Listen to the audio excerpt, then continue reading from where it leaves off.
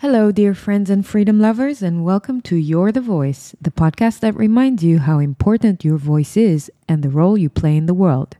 My name is Efrat, and I'm an independent journalist and podcaster with an extensive background in tech and marketing. In this podcast, I interview intriguing humans, putting the spotlight on their stories and views. My guest today is James Corbett, an award-winning investigative journalist and a lecturer on geopolitics and open source journalism. James started the Corbett Report website in 2007 as an outlet for independent critical analysis of politics, society, history, and economics. Since then, he has written, recorded, and edited thousands of hours of audio and video, including podcasts, documentaries, and online video series. I hope you enjoy the show. Please share it forward, and remember, you're the voice. I've met James a couple of months ago in a conference in the UK called the Better Way Conference. I've been following James, the Corbett Report, for quite a while before that, and so it was really great for me to meet James in person. We didn't have too much time to chat in the conference, so I asked him to have this chat with me now, so I'm very happy we're able to do that.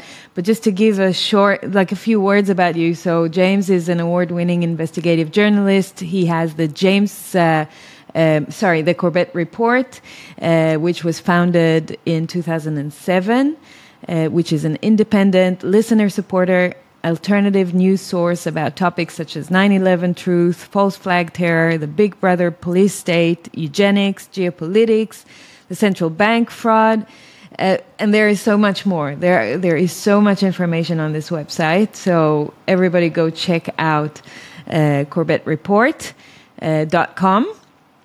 James was a brilliant speaker and host at the Better Way Conference, and you can watch that as well if you want. But James, can you start by sharing your background with me, where you started, how it all came to be with what you're doing today, plus living where you live? I think you're originally from Canada, right? That's right, yeah. Yeah, well, thank you for having me on. And it is kind of strange that I am here doing this kind of work at all, because it is absolutely the last thing that I ever would have imagined. And I never expected my life to go in this direction, but I guess you can't always plan in which direction your life is going to go. So yes, I was a Canadian born and raised. I spent a year in Ireland studying Anglo-Irish literature.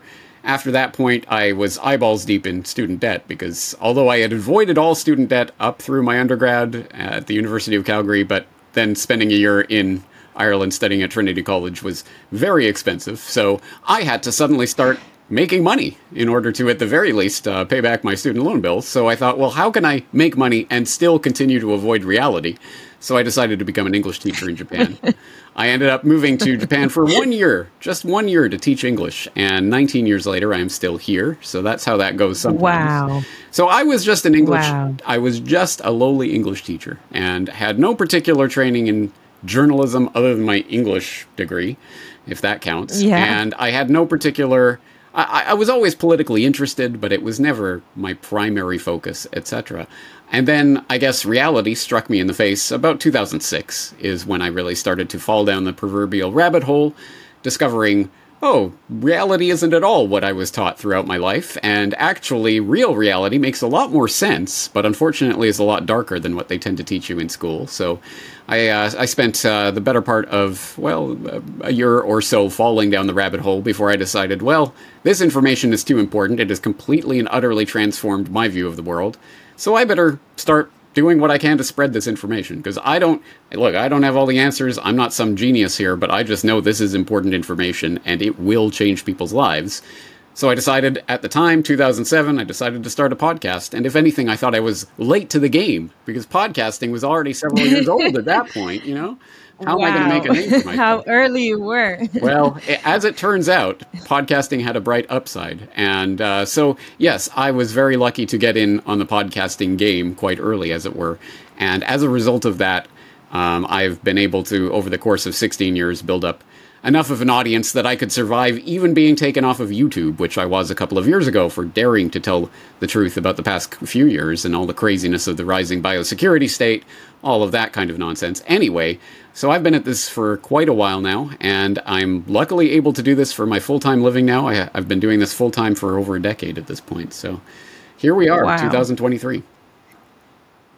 Amazing. Can you tell me what was the first truth that you found out that got you to dig deeper into the rabbit hole? Sure. I mean, there are probably things from my childhood that I could point to. JFK came out when I was a young boy, and I remember seeing that and being fairly convinced, yeah, it probably wasn't Lee Harvey Oswald acting alone. So I was always willing to question received history on various subjects. And I do recall having a profound experience in 2004, shortly after I moved here to Japan, sitting in my apartment in Japan watching the Gandhi biopic and watching the scene where Gandhi is being beaten by the British in South Africa for daring to burn his registration cards. They were trying to make all the Indians in South Africa carry around their papers at all times, so they started burning them as a part of nonviolent protest and getting beaten and thrown in jail. And here I was sitting with my foreign identification registration card sitting in my pocket, as I am required to do by law here in Japan. Not being a Japanese citizen, I have to be able to prove who I am at all times. And it had never even occurred to me, it never even crossed my mind that this was the type of thing people were willing to be beaten to a pulp for and thrown in jail and all of this. It was a huge deal and a huge issue when they first started doing this. Fast forward a century and yeah, whatever, it's just a card. I just carry it around everywhere. What does it matter? So that was sort of an arrow through the brain moment. I had another arrow through the brain moment in 2006, crossing back into Canada to go to my friend's wedding. I was going to be the best man at his wedding. And I got, as a single man traveling, and I had a beard at that time, and traveling by myself back from Japan. So, of course, I get the full treatment. I get the special thing on my customs card as I'm going through customs, and they pull me aside for the let's go through your bags and ask you all these uncomfortable questions treatment. So they're literally going through my bags, pulling everything out, looking at the book that I'm reading, and asking me, do you like this book? As if that's like a significant question. Oh my God. It's going to determine if I'm a terrorist. They go through my cell phone. They're asking me about the pictures on my cell phone. Who is this person? It's my friend. Like, what is this? They pull out my diary and they start reading it and they say, can we take a copy of this? And I said, I don't know. What are my rights here? Like, what process is this? I have no idea what's going on right now. So that was a definite eye-opener, which made me realize that the whole war of terror hysteria, well, maybe there's something going on here that I'm not being told. But it was really the latter part of 2006 where I started encountering information about 9/11 truth and starting to question what really happened there. Because for years I'd been quite averse and resistant to the idea that it was some sort of like, yeah, I get conspiracies happen, but this is too far. It's disrespectful, all of that. Well, I got that conditioning knocked out of me. Surrounding the 5th anniversary of 9/11, there was a lot of activism going on at the time. There was a lot in the news, and that started to filter through, and I was browsing the Wild West of YouTube at that time, back before it was heavily censored, and finding all this information, and that started the snowball rolling downhill. And I started imbibing more and more documentaries and alternative news and information. And by the point at which I realized, okay, yeah, clearly we've been lied to about 9/11, but, I mean, how can this work, and what does this all mean? And then when I started to look into the monetary system and central banking and all of that, oh, okay, everything's a lie. All right. That's how it ties up. Yeah, okay. Got it. Yeah. So it was at that point that I decided to start with the website. I'm not a particularly spontaneous person. I guess I moved halfway around the world on a whim and that kind of thing. But generally speaking, I like to plan my moves out and have some sort of plan. But for this, I just thought, I don't know. I have no idea what I'm doing. But I'm going to start a website and I'm going to start a podcast. And I did. Never look back. And that was 16 years ago now. Wow. That is so great, and that is so brave of you to turn this into your life's mission and your work. It's amazing how when we sometimes discover certain information, we can't go back. I had a similar experience, but only recently, just in the past few years for me. I was living my great Matrix life until about 3-4 years ago. I always, peeked into some truths and discovered some things, but never took them too seriously. Never wanted to, ruin my comfortable life. And then 3 years ago with COVID, I had my real, eye-opening moments. And wow, I had not gone back since. Yeah. I was a chief marketing officer of global companies. I was making lots of money and working my corporate jobs for many, many years, doing really well for myself. And I put all of that aside to start doing journalism, And like you, I was never trained to be a journalist, but I came with background of about 20 years in content creation and delivering messages and being able to convey stories to people and simplify things. And so I said, okay, I'm taking my bag of tools and starting to do that because that is important enough. Yeah. Especially for the, uninformed people of Israel. Right, sure. I often poo-poo my English background and education and what was the point of going to college and getting that degree. But to be realistic about it, I mean, at any rate, shaping and honing my skills of being able to simply craft an argument and put it forward a thesis and state clearly why I believe that thesis and here's the argument and here's the evidence, and that is genuinely helpful for being able to try to communicate, especially things of the nature and complexity and controversial nature of this information. It's good to be able to state as clearly as possible what it is that you believe and why you believe it. 100%, 1000%. And that's why, I don't believe in academia and I'm not sending people to go get their academic degrees. But at the same time, if they do take a degree and at least they get the skills of how to learn, how to ask questions, how to answer them, then that's a good enough skill to continue your life with, no matter what you choose to do later. So I fully agree with you. Okay, so to my next question, I've watched your brilliant documentary film. I think it's really brilliant and it's really well done, called How Big Oil Conquered the World. It's not a new movie. It's relatively old. It's a few years old, right? Yeah, 2017. 17. Is that right? And then the follow-up was Why Big Oil Conquered the World, which was 2018. Is that correct? I might have those dates wrong. It's been something a long time. Like that. I saw that it was a few years old. Yeah. And everybody should watch that movie, How Big Oil Conquered the World. It's a must. And I'm also going to post that on my social media channels after our conversation. But in that documentary, you get to the part where John D. Rockefeller hired Ivy Lee to invent PR, public relations, as a tactic to whitewash or launder his name and reputation from a very hated rich man with an oil monopoly to a welcomed good man, right? To be perceived as a good man. Now, I'm a marketeer. I come from a background of 20 years of marketing, doing PR, doing, thought leadership and trying to build people's reputation and brands and, discovering how this came about. I know more history about it, but this is like the perfect example, the perfect tactic to take when you have someone who is heavily hated and controversial, turning their reputation around just to use that as a tool to then bring forward other interests or other agendas into play is simply brilliant. And that tactic is since then heavily used with other people. We see that, for example, I immediately thought about Pablo Escobar, right? Being this really dangerous person and how he then became the person who everybody loved because he started handing out money for free to people in Colombia. And then Bill Gates, obviously, which is our favorite example, this beautiful philanthrope doing such great things for the world. Well, people really don't know the bad stuff that is behind him. So I'm curious, I'm starting with that, like your take on how this tactic is being used today in the world and where we see it happening today. Sure. Well, yeah, I've never studied marketing or PR, but I would assume if they don't teach about this as a case study of how to basically completely transform someone's public character, they should, because this is the template. They created the template for the Rockefeller family. So Ivy led by Lee. was obviously a genius at what he was doing. And it still resonates today because still there are people who, if to the extent that they know anything about John D. Rockefeller Sr., it would be the March of Dimes and something about, like, people leave dimes on his gravestone, which is this weird Egyptian obelisk, but let's not look deeply into that anyway.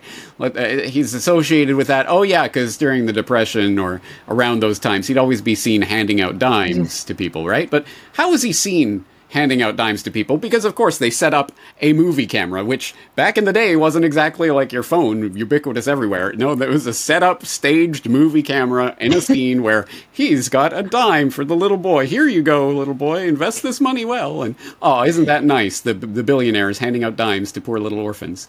And, hey, we can look at that sort of obvious trickery and scoff. Oh, as if we'd fall for that today. But, oh, look at Warren Buffett with his ice creams. Oh, he's always licking ice cream cones. It's so cute. Or Bill Gates.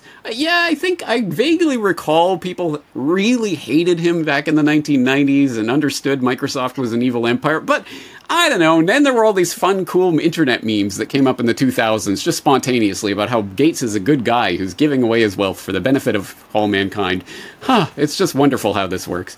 So yes, the same tricks, very, very little difference has been made to them. And in the Rockefellers case, as I go through in the Big Oil documentary, that was done specifically to convert the mind-boggling economic capital that the Rockefeller family had amassed, that fortune and wealth, into political capital. Because what's the point of just money piling up? Who cares at a certain point? No, what you want is power. You want to be able to shape and order society on the back of that accrued capital. And as I document, the Rockefellers got into education first, and then healthcare and politics and everything else you can imagine, everything of substance and importance.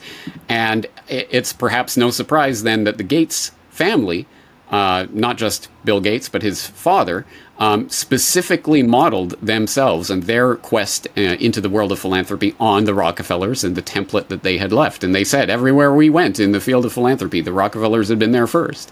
And so they modeled their philanthropy upon that principle. And of course, it is framed as philanthropy. So if we have Ivy Lee, I'm just stopping you for a second, and just to recap, if we have Ivy Lee modeling PR for these guys, then we have Gates modeling philanthropy for these guys. Well, and then these two models are being sent out to the world, being mimicked again and again and again for various purposes. Well, it was John D. Rockefeller Jr. that served as the model for the philanthropy, because he became, as senior, people knew him as the oil baron, but Jr. grew up in that wealth, and from the beginning, he was always, his whole task in life was how to steward over what became the Rockefeller Foundation, the philanthropic endeavors, and the transformation of that name of Rockefeller from oil, which was the only thing people would have thought about, say, turn of the 20th century, just a few decades later, philanthropy. It was the Rockefeller Foundation, the Rockefeller Library, the Rockefeller University, all of these things that they had basically put their name on.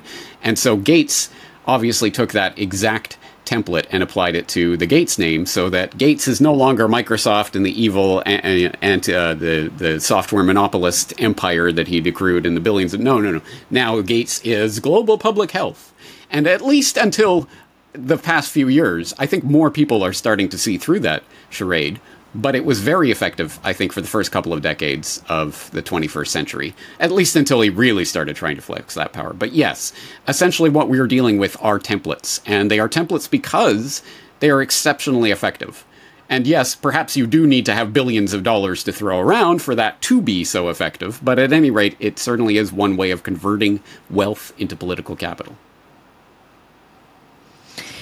Amazing. Now, I want to stop on the point that you made before, that the first place where Rockefeller went into is education, and how critical the point of education is to start taking over other areas. Because once you take over education and you bring in indoctrination, in your film, you brilliantly show how they didn't want people to be educated anymore. They wanted them to be the working class, middle class type of people that will produce and be able to work for them in their factories. And so there was an agenda there to make people less knowledgeable, less educated, so that they can work for them. And at the same time, they wanted to manipulate the topics and the areas that are being taught in schools and universities, so they can then take over all the other areas they wanted to, starting from medicine through pharma with agriculture, and taking over the food supply through the Green Revolution, obviously, and then gene engineering. And then in the end of your film, you're taking us to the climate change, we'll talk about in a second. But, the education is such an important pillar to then take over the world. And I think what we're seeing today, like if I'm bringing you to today and how we are, like I want to draw some conclusions on what's happening, we're seeing how the education system today is infiltrated with lots of agendas, obviously, green and climate everywhere. I'm seeing what my son is learning in school, but obviously the gender agenda, heavily indoctrinated, and that ties in with eugenics for me, and, with just simply making people more confused. And so how are you seeing this playing out today? Because this is key point, I think, for people to understand how devious they are in their ways and how they're trying to do this all over again now. I mean, they're not trying to do it all over again. They're just continuing to do the same, quest, to use the same template. Exactly. So for people who don't know about this, it's probably useful to have some specific data points that they can look to, because education is just a good in and of itself. So who cares who's paying for it, right?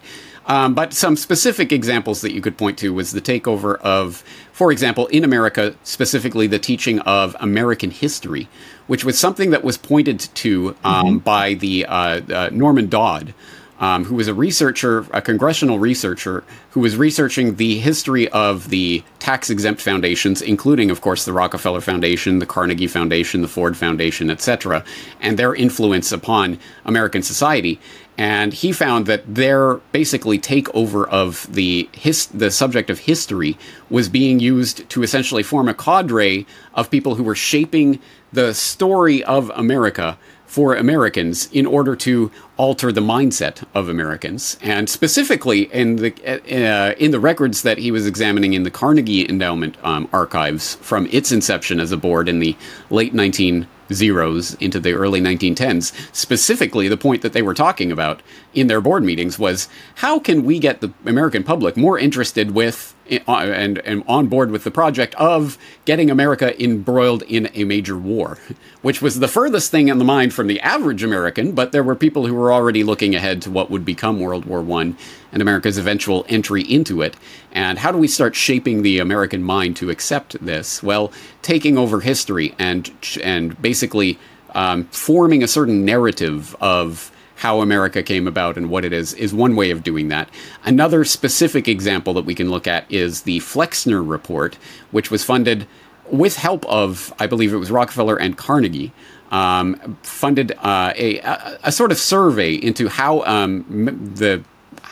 doctors were being trained throughout the United States at that time.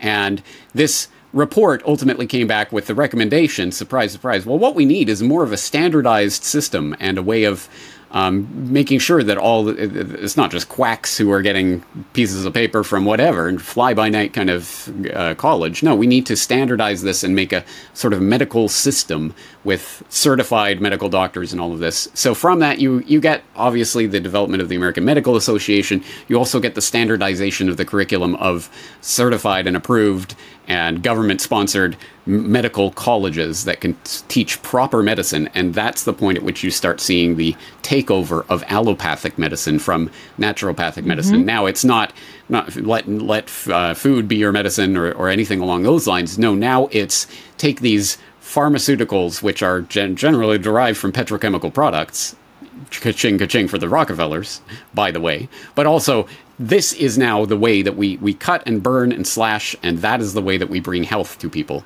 And that has been the prevailing paradigm for the past century now. And just as a side note, John D. Rockefeller Sr. did not have an allopathic doctor. He practiced naturopathic medicine. So good for... Really? Fit for me. Why am I not surprised?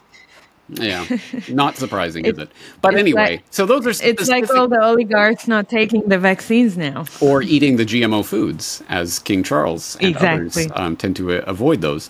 So those are specific examples. If you can shape the education, you can shape an entire society, and we are definitely seeing that today. So as in all of the areas that you're pointing out, but I tend to think, first of all, yes, the fact that the schooling system as it exists today, which we tend, because we've grown up in it and we've been normalized into it, we tend to think this is just the way it is and has always been.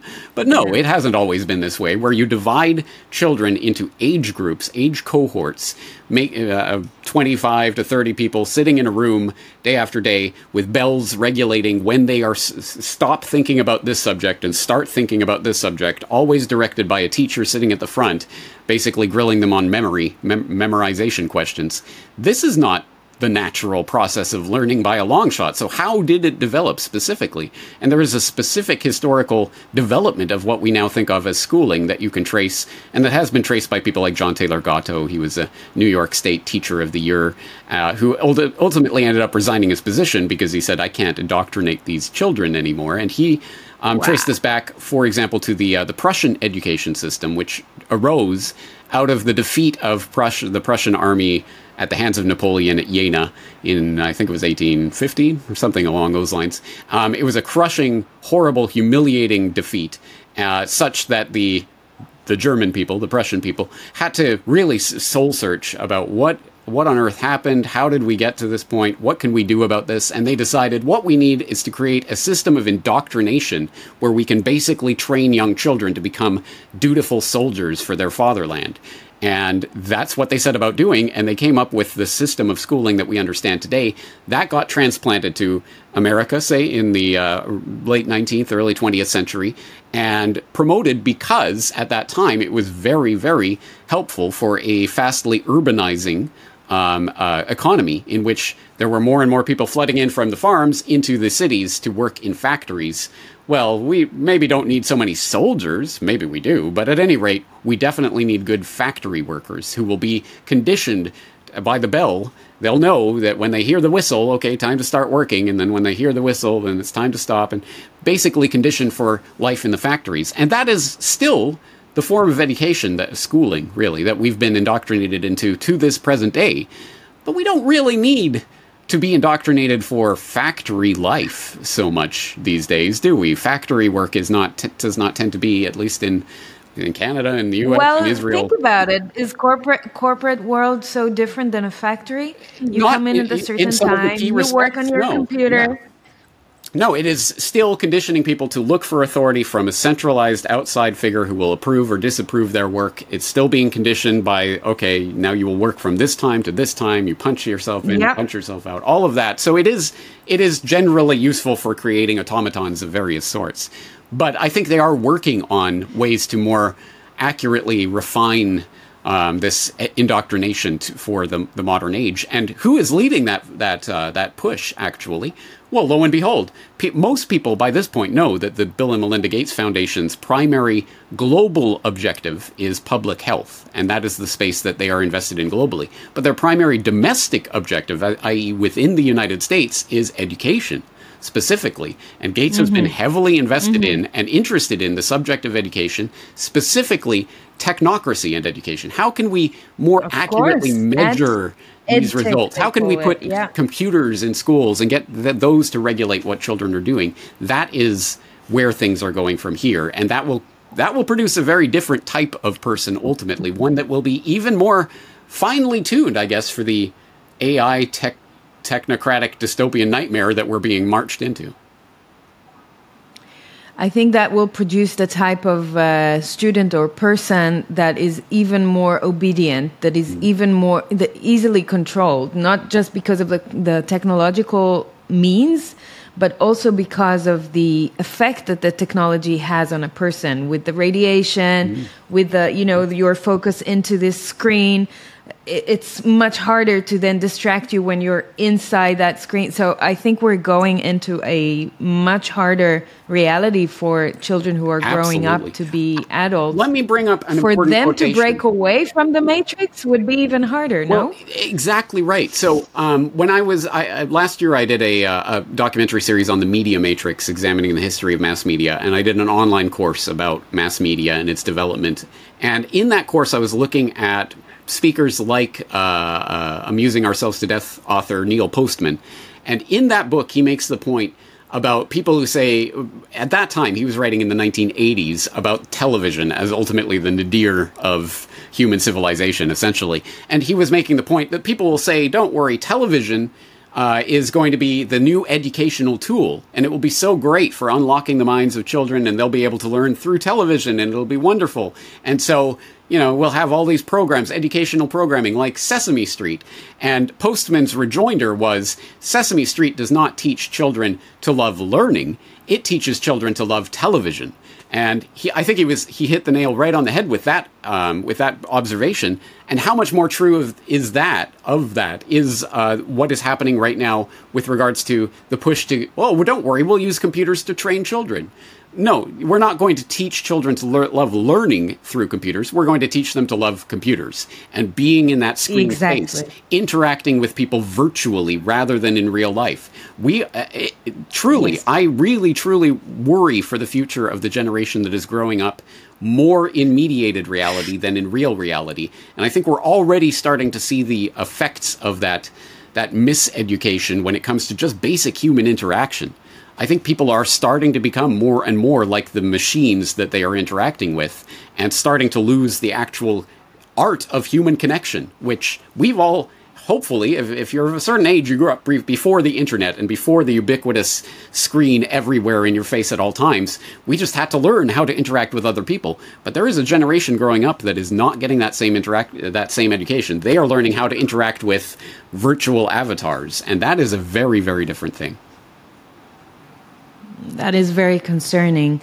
I think it's up to us, parents and adults, to then step into a child's education system and be able to, even if they do still go to that system, at least try to balance it for them, which is what I'm trying to do with my son. And, I'm seeing how hard it is to control where they're taking them. Sure. And there are so many pitfalls. There are so many traps along the way for them, that you have to make them aware in advance so that they know to identify it themselves, exactly. or at least help them when they fall into the trap. That's the important part. We've got to underline that, because as a parent, of course, you would love to protect your child from the world and completely cocoon them so that they won't be affected by any of this. Yeah. But that isn't really helping them, because at some point, hopefully, if you've done your job as a parent, you're going to have to let go, and they're going to go out into the world by themselves. And if they are not capable of actually taking this stuff on and dealing with it themselves, then they're going to be lambs to the slaughter. So we have to teach children how to think, how to learn, how to defend themselves from this onslaught, this psychic onslaught. How to discern, how to identify. Exactly. Yeah. Yeah. And I talk to many friends or people who are asking me, are you talking to your son about everything that's going on? And I tell them, hell yeah, you must. Yeah. You have to. And in fact, I think they're taking it a lot more lightly than we are, because they're, less attached to everything. So it's much easier for them to understand and follow. And so I always encourage people to speak to the children. Obviously, speak to them in the language they understand, but yes, try to mediate it for them.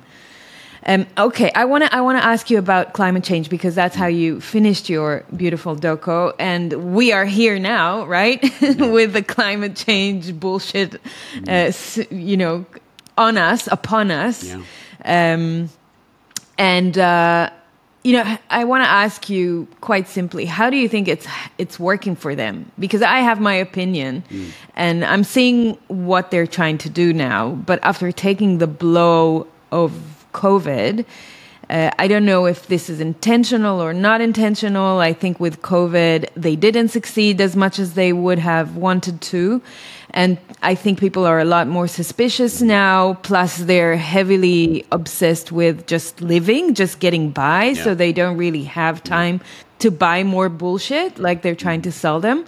And so how do you think it's working for them? And how do you think climate agenda is really going to tie up, what I think what they're really wanting to achieve with climate is to take us to CBDC so they can lock us in to this system where they can control every step we do, and then control obviously food consumption, how we behave and where we go and how we move around, etc. So how do you think it's going for them? Because I think this is one of the last pieces in their agendas towards ultimate control. Right. Well, okay, good question. And if you want to talk about marketing campaigns, then I think the trick to get people to believe that, it's the big oil tycoons, it's Exxon and all those are polluting the planet, and we're going to have to switch over to the post-oil economy and all of that. Okay, it makes such intuitive, rational sense to people that they'll just completely buy into that agenda.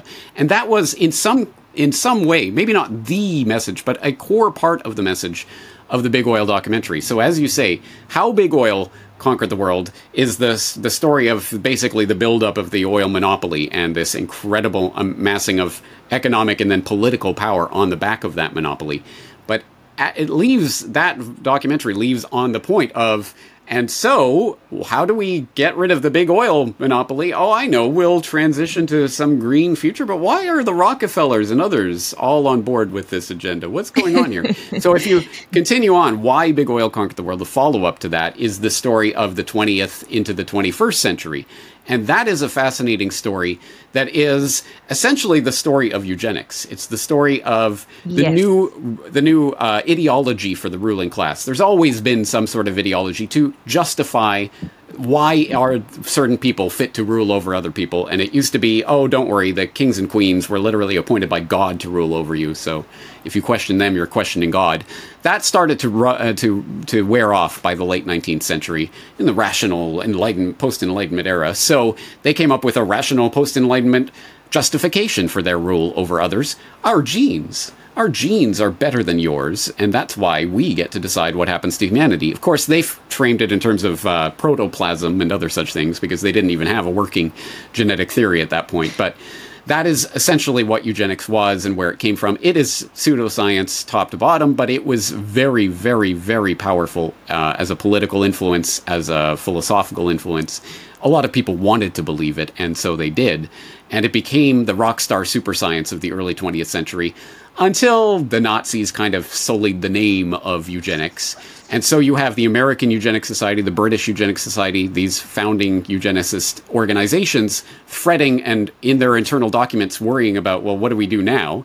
And literally coming to the conclusion, well, we have to start practicing crypto-eugenics. Eugenics by other means. We won't call it eugenics, but we'll find a way to essentially build this up. And so you have the American Eugenics Society sharing, for a time, their offices with the Population Council, which was funded into existence by John D. Rockefeller Jr. Wow, imagine that. So literally you get this changeover from eugenics to population, overpopulation, and it's an environmental problem. That's it, because you guys see what we're doing to the earth and all this pollution and everything. That's because there are too many people. So what we need to do is, well, I mean, we'll never come out and say this openly, but we need to cull the human population a little bit, right? And so you see the World Wildlife Fund and the American Eugenics Society becoming the Population Council. You see all of this movement and the same characters, the Rockefellers and others, moving into this field. And what becomes the overriding concern of this nascent environmental consciousness that was growing in the 1960s, Silent Spring and Rachel Carson and all of that, it starts to get shepherded into there is one and only one problem that we're going to talk about, carbon dioxide.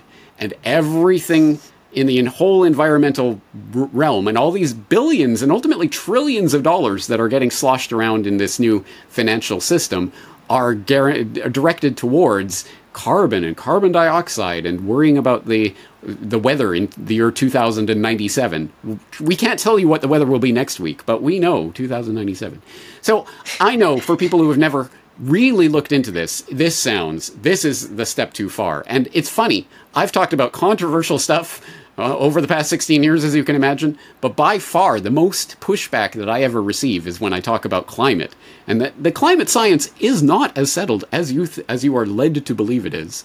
But that to the side, the linkages, the monetary linkages of these big oil oligarchs moving into this environmental space and forming all of these organizations are voluminous, manifold. I've documented some of them, like, for example, Maurice Strong, who was the leader of the United Nations Environment Program. He's formed the 1972 Stockholm Population Summit and the Rio Summit in 92, and UN Agenda, the Agenda 21, or whatever they were calling it before it became the 2030 Agenda, and all of that, UNFCCC, all of that. This guy was the environmental crusader of the world, but he was also actually an oil patch millionaire who got his start working with for Rockefeller-connected businesses in Canada in the Canadian oil patch back in the 1970s. What is going on here? Why is this happening?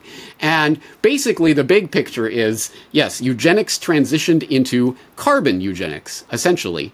And carbon eugenics is this system whereby we're going to ration carbon dioxide and your access to energy as a way, ultimately, of cooling the population. And that is going to transfer into 21st century eugenics, which will take the form of technocracy. So for people who have never heard of technocracy, this was an actual political, social movement that was arising specifically in the 1930s. It started in the 1920s. It gained popularity in the United States and Canada in the 1930s as a real political movement that had a lot of momentum.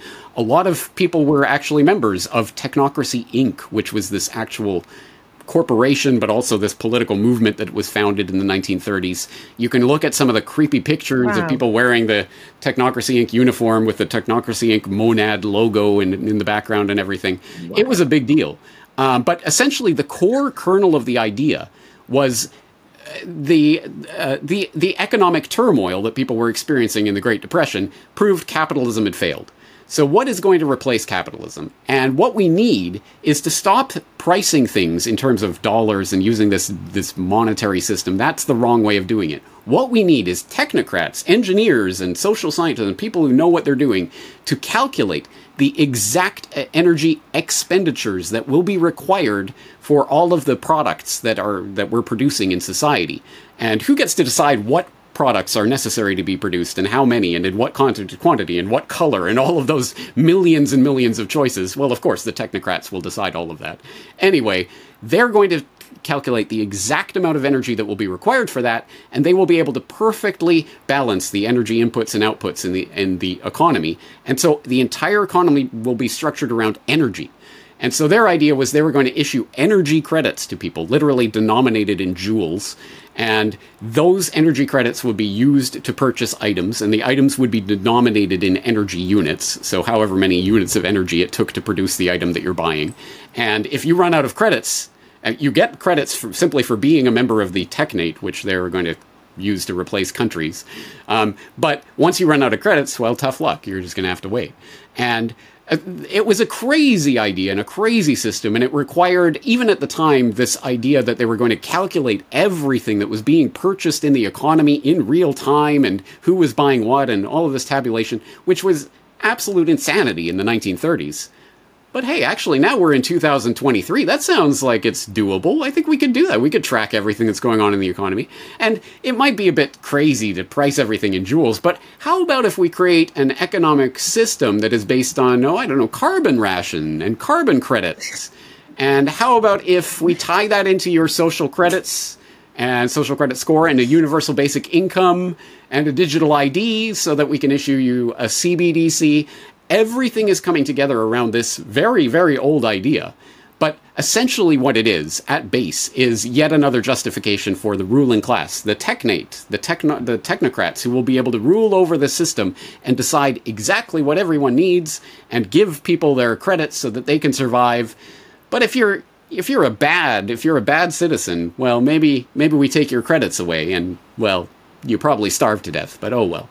This is the system that we're moving into. And I think people need to see the historical development of these ideas so that they understand this isn't just a bunch of stuff that's just happening willy-nilly. This is part of a coordinated plan that's been going on for a very long time, and that often involves literally the very same families, like the Rockefellers and others, in the creation of this plan. Wow, I had no idea about the technocrats in the 1930s. That is something new for me. I wasn't aware, and for me, it ties beautifully and perfectly with what they're doing now at the World Economic Forum with the personal carbon allowance. Yep. And I think they may have found also a solution for the problem they had in the 30s, where if you run out of credits, you just have to wait. But now they're saying if you run out of credits, you can buy more. So if you're wealthy, you have the ability to then have more credits, okay? Sure. Completely insane.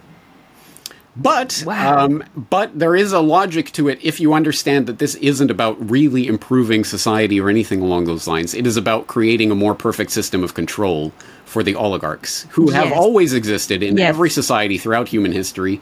But you're a crazy conspiracy theorist if you think there's an oligarchy that's functioning today, even though they literally get up on stages at the World Economic Forum and elsewhere and proclaim that they're going to do the Great Reset and all of this crazy nonsense. Yeah, they say it all out now. Yeah, it's not crazy. Even I can't understand how people still call people like you or me these names when everything is out in the open. That's it. Like, they're not hiding it anymore. They're not even bothering. They're writing books about it. They're talking about it openly. This is like the highest level of madness. It really is. Okay. Yeah. I must ask one last question related to the doco. By the way, for those of you who want to carry on from How Big Oil Conquered the World, the second one, Why Big Oil Conquered the World, they're both on the Corbett Report website under videos. So go there and find them. So my last question about that is, do you see how, and if it's possible at all, to try and reclaim or recover all this knowledge that in a way was lost when medicine was taken over by allopathic medicine, and we've lost a lot of what we had for naturopathy and homeopathy. I know there are schools today that are obviously teaching it and doing it, but I mean not so much the knowledge, but more like the trust in these systems and will it ever go back to the, real medicine that is curing people and healing people rather than making them sicker with pharma? Yeah, it's a How good do you question. think we can recover? Well, it's very important because certainly there are quacks in allopathy and in naturopathy and in homeopathy. There are quacks that are just grifters that are just trying to, and that's actually how the Big Oil documentary begins. Most people don't know that John D. Rockefeller's Sr.'s father was a bigamist snake oil salesman, literal snake oil salesman, selling something called rock oil from town to town, basically scamming people. It'll cure your cancer, honest, and then getting out of town before he was run out with a pitchfork. That was literally the roots of this. So there are salesmen, scammers, and quacks out there. So people do need to be discerning when they go into this space. But having said that, yeah, there are remedies and foods and herbs and things that have been employed by humans for hundreds, if not thousands of years. And this knowledge does exist. It's just heavily suppressed. So I'm tempted to say that you can tell when something is being actively fought against, there's probably a reason for that. So if they're trying to ban naturopathic medicines and herbal remedies and what have you, maybe that's because they're effective. Unfortunately, it's generally not as easy as that, because if it were that easy, great, then anything that's banned is good and anything that's censored is wonderful and what have you. But unfortunately, no, some of the stuff that is banned and censored is quackery. It doesn't mean it should be banned or censored, but it just doesn't mean that it's necessarily good for you. So again, unfortunately, like everything, it requires discernment. I think the real question that you were alluding to there is the trust in institutions, because that is fundamentally what underlies the system as it exists now, is that people simply trust Well, you've been to medical school for however many years. You've studied this stuff. I don't know. So, I mean, I'm not going to argue with my car mechanic. I don't know about the car. I'm not going to argue with my doctor. I don't know about how bodies work. And that's unfortunately what most people are going to, the position most people are going to take. Now, I think the last few years has woken a lot of people up to the idea that maybe this isn't such a precise science as they were saying. And maybe when they tell you exactly as they've been telling you in the climate science debate for the past few decades, it's a settled science. There are no questions. And if you question, you're a bad person. Well, now people are hearing that on the medical front, and that will probably push at least some people who maybe can still be saved, over towards the line of, maybe I should start thinking about these things for myself. I think that is really the win, if there is a win to any of this. It is getting people to think more critically and skeptically, not just of the institutional establishment, the Rockefeller medicine, what have you, but also of the alternatives. Because again, as I'm saying, I think there are scammers and quack out there on all sides of this issue. It is up to us to use our own discernment. And that is why what I ultimately advocate as my baseline, I don't really care what other people think causes health or sickness or what have you. That doesn't affect me. What affects me is when people think they have authority over me to tell me what I have to do or cannot do with my body. No. My basis is health freedom. And everyone has the right to decide for themselves what they believe the risks are, what they believe mitigate those risks, what trade-offs they are willing to make in order to mitigate risks, or what risks they are willing to take on. All of that is your decision, and your decision alone. You are a sovereign human being who gets to determine all of that. I think if we can get to that space, just that determination that you don't get any say whatsoever in my health and what I do with my body, and I don't get any say in yours, then I think we have the basis for construction of a system that at least is human. And human does not mean infallible. In fact, human means fallible. There will be people who do the wrong thing or believe the wrong thing. But c'est la vie. That's up to them. That is their prerogative, to be right or to be wrong, or to believe themselves to be right when they are wrong, and everything in between. And that's fine. But unfortunately, when there is some outside health authority that gets to decide what the science is and what everyone must do, that is an anti-human system. And I think that's what we've got to fight back against. Amen to that. Okay, so just before we finish, I have one last question for you, and it is going to touch on a little bit of a controversy, the topic of Israel, where I am based. We have some stars coming out of Israel, not me. Benjamin Netanyahu, for example, Yuval Noah Harari, which you know. And it's quite amazing about Yuval Noah Harari. I just want to let you in on how he's perceived here. So he's one of the most admired gurus in Israel, speaking on stages at the demonstrations that are taking place right now for about 4 or 5 months in a row against the right-wing government and Benjamin Netanyahu's regime. He's talking about the risk of dictatorship under the right-wing government. It's a risk to our democracy. Remember that sentence? Yeah. And many still buy this bullshit, mostly, obviously, leftist. They still think left and right here in Israel. They haven't gone. They didn't get over it here.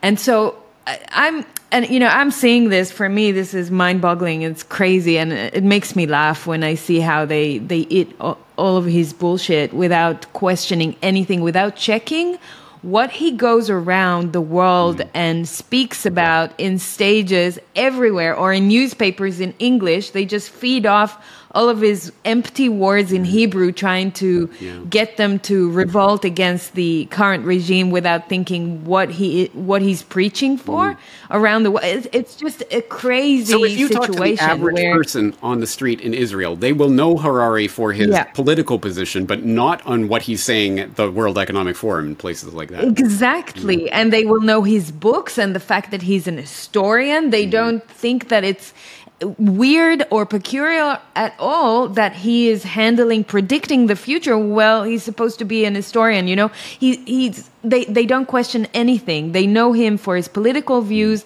and the fact that he is respected around the world and being invited to speak in all these international conferences, and he's got nice English, and that's all they care about. This is how superficial it is. So I'm thinking to myself, when this kind of wave of demonstrations is happening around Israel right now, to me, it's a color revolution. It looks like, the US or the deep state is funding these demonstrations, trying to signal to Benjamin Netanyahu, we control here, not you. You should play by our rules, because he came to visit in the US recently, and Biden didn't meet him, so there's some power game going on here. He's signaling to the BRICS, the countries that he wants to do business with the Saudis for oil and things like that. So there are geopolitical moves happening around. I'm curious about your view about Israel's role. I know, I'm not talking about Israel's role in general. Obviously, this is a detonator or an explosive barrel that you can flick a switch at any moment and use Israel as a decoy or a diversion from anything that's happening around the world. But I'm talking specifically now in the bigger scheme of things around the world. What is our role? What is Israel's role, and how are we being played here? Right. So I gave a broad context. I hope you can talk to that. Yeah, you're right. I mean, this is the detonator question, because people treat Israel differently, fundamentally differently than any other polity on the planet. But like everywhere else, there is a vast chasm between the oligarchs and the people playing their power games at the top of the power pyramid and the average person on the street. And what the average person on the street believes is happening is generally dimly related to what's actually happening. And it's mind-boggling to me, but so apparent. If an alien species came down and looked at the Earth and what was happening, and they saw that your choices as an Israeli is either to be on the side of Yuval Noah Harari and what he's for, or Netanyahu and what he's for, and those are your choices, and there's nothing anywhere else. Don't look anywhere else, folks. That's crazy. That's insanity. But it's insane. Most people fall into that trap. And that is exactly the same in every country I've ever been to or looked at in my entire lifetime. Unfortunately, it's you get this choice or this choice. And occasionally there might be a slightly different color involved on one of the fringes that you're allowed to choose from. But fundamentally, it's left or right. And everything basically is boiled down to that, which is nonsense. Anyway, I certainly have no great love for Netanyahu, and a literal criminal, and I've talked about his past and the things that he's been involved with Milko and the shipping of Kryton triggers to the U.S. back in the 1970s and all of this craziness. But having said that, it's not like then, well, good, I hope Harari and his folk get in power and show those right-wingers what's what by putting in the technocracy that will be ruled over by the AI godhead that Harari's always talking about and all of this craziness. No, thank you. So I think, like anywhere else on the planet, what we really need is an understanding that the left-right paradigm that we've been given is a false template of reality, and there is a different dimension, and that's authoritarianism versus human freedom. And you can have authoritarians on the right and authoritarians on the left. And if those are your only choices, guess what? You're going to end up with some sort of authoritarian that's going to be telling people from the top down how to live their lives. The basis for actually combating that ideology, of course, is going in the opposite direction. But if you're only looking left and right, you can only move left or right. No, the opposite direction is towards human freedom.